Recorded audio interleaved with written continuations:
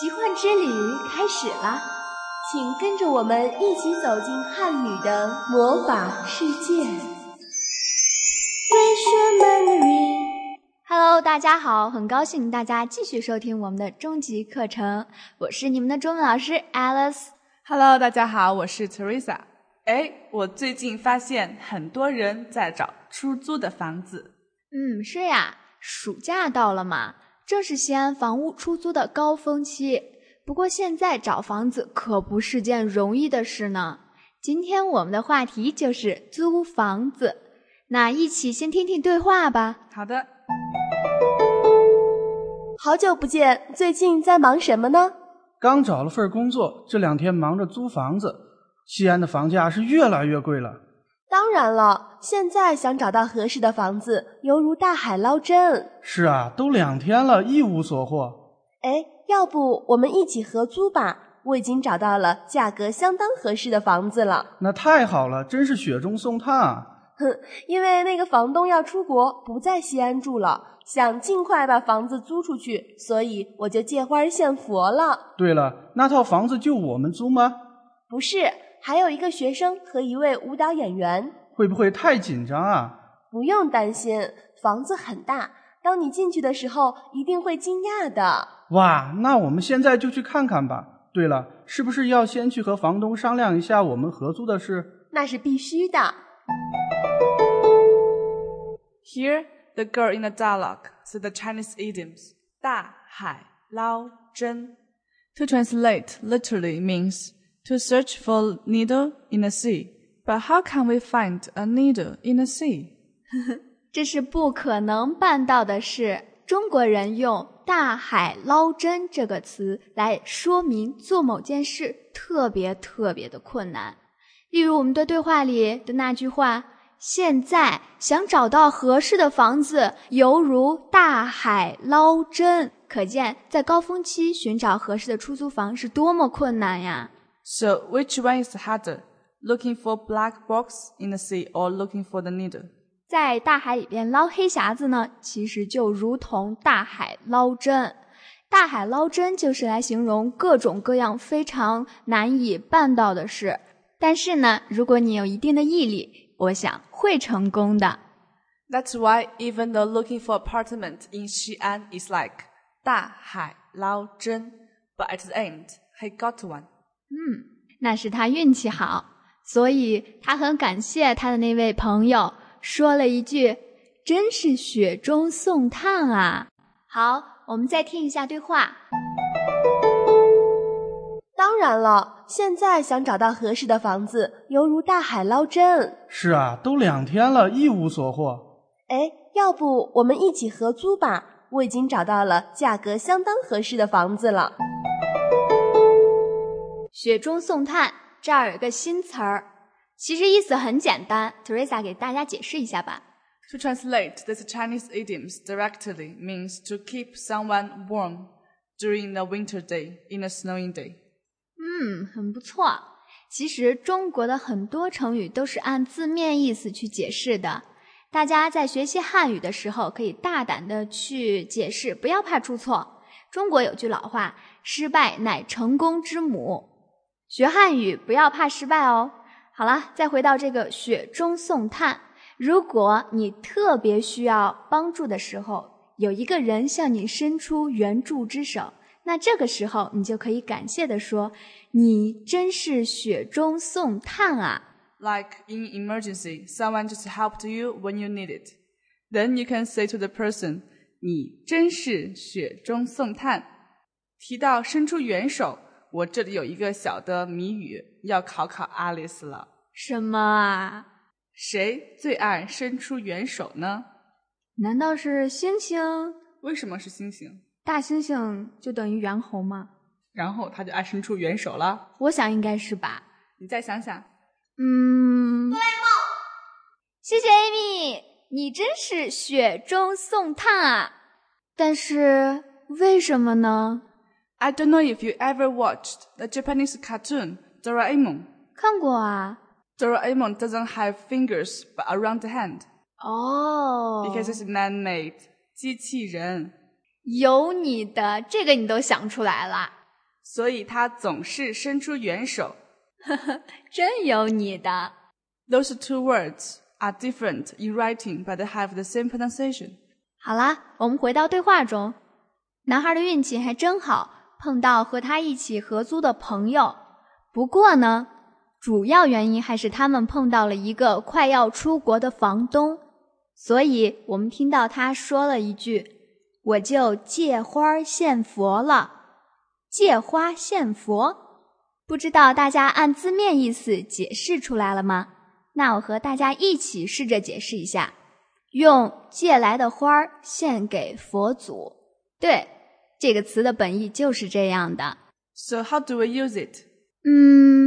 比如你要感谢一个朋友，想请他吃饭，正好有个朋友给你打电话要请你吃饭，这时你就可以借花献佛，做个顺水人情，邀请你想请的朋友一起去吃饭。我个人觉得借花献佛的人他一定很聪明。 For example, if Alice gave me a present, but Amy liked it a lot, so I give it to her on her birthday as a present. So 我是借花献佛。你很聪明，我就是那个献花的人了。Alice，你是西安人吗？我不是啊，但是我一直在西安住。对了，这句话的在表示一种状态，例如我在给大家讲汉语课，在其实还可以表示一段时间的状态。举个例子吧，我最近在练瑜伽，我最近在练习瑜伽，还可以表示身处某地，比如我在西安住，你在北京住，我们在教室里面上课。So 在 means is, have been, or the place you are in. 不知道大家注意到没，我们的对话中又出现了量词，也是最简单的，个4声，位4声，它们都是来形容可数的名词。例如一个学生，一位舞蹈演员。 So the word 个 and 位 is a measure words for countable nouns, such as apple, table, and computer. 一般情况下，量词个和位可以替换，你可以说一个游客，也可以说一位游客。 So when can we interchange it? 一般呢是用于人，你不可以说一位电脑吧。但是呢，量词位是比较正式书面，而个是比较口语化的。大部分可数名词都可以用个来修饰。 So the basic rule is, if you can't find the correct measure words, you can use 个 You won't make mistakes. 这还是一个很聪明的办法。这儿呢，我们再听一下对话。不是，还有一个学生和一位舞蹈演员。会不会太紧张啊？ In the dialogue, we have a sentence, 会不会太紧张? Does it mean that he's nervous? 不是他紧张，是房子的空间紧张。紧张一般指人的情绪，比如快考试了，我很紧张，是说我的心情。而对话里的紧张是指空间比较狭窄，不够容纳那么多的人。换句话说就是会不会太挤呀？所以他的朋友说了，不用怕，房子很大。 So when you use the word 紧张 for space, it actually means the space is quite small and the place is a bit crowded. 所以呢，他的房子空间一点儿都不紧张。当他得知房子很大又不贵的时候呢，他非常的高兴，急切的要去看。 Here we have our last grammar point, the word 当。What does it mean? 当在这里是就在什么什么的时候，可以指过去发生的。例如，当我醒过来的时候，发现我已经迟到了。也可以指可能将要发生的。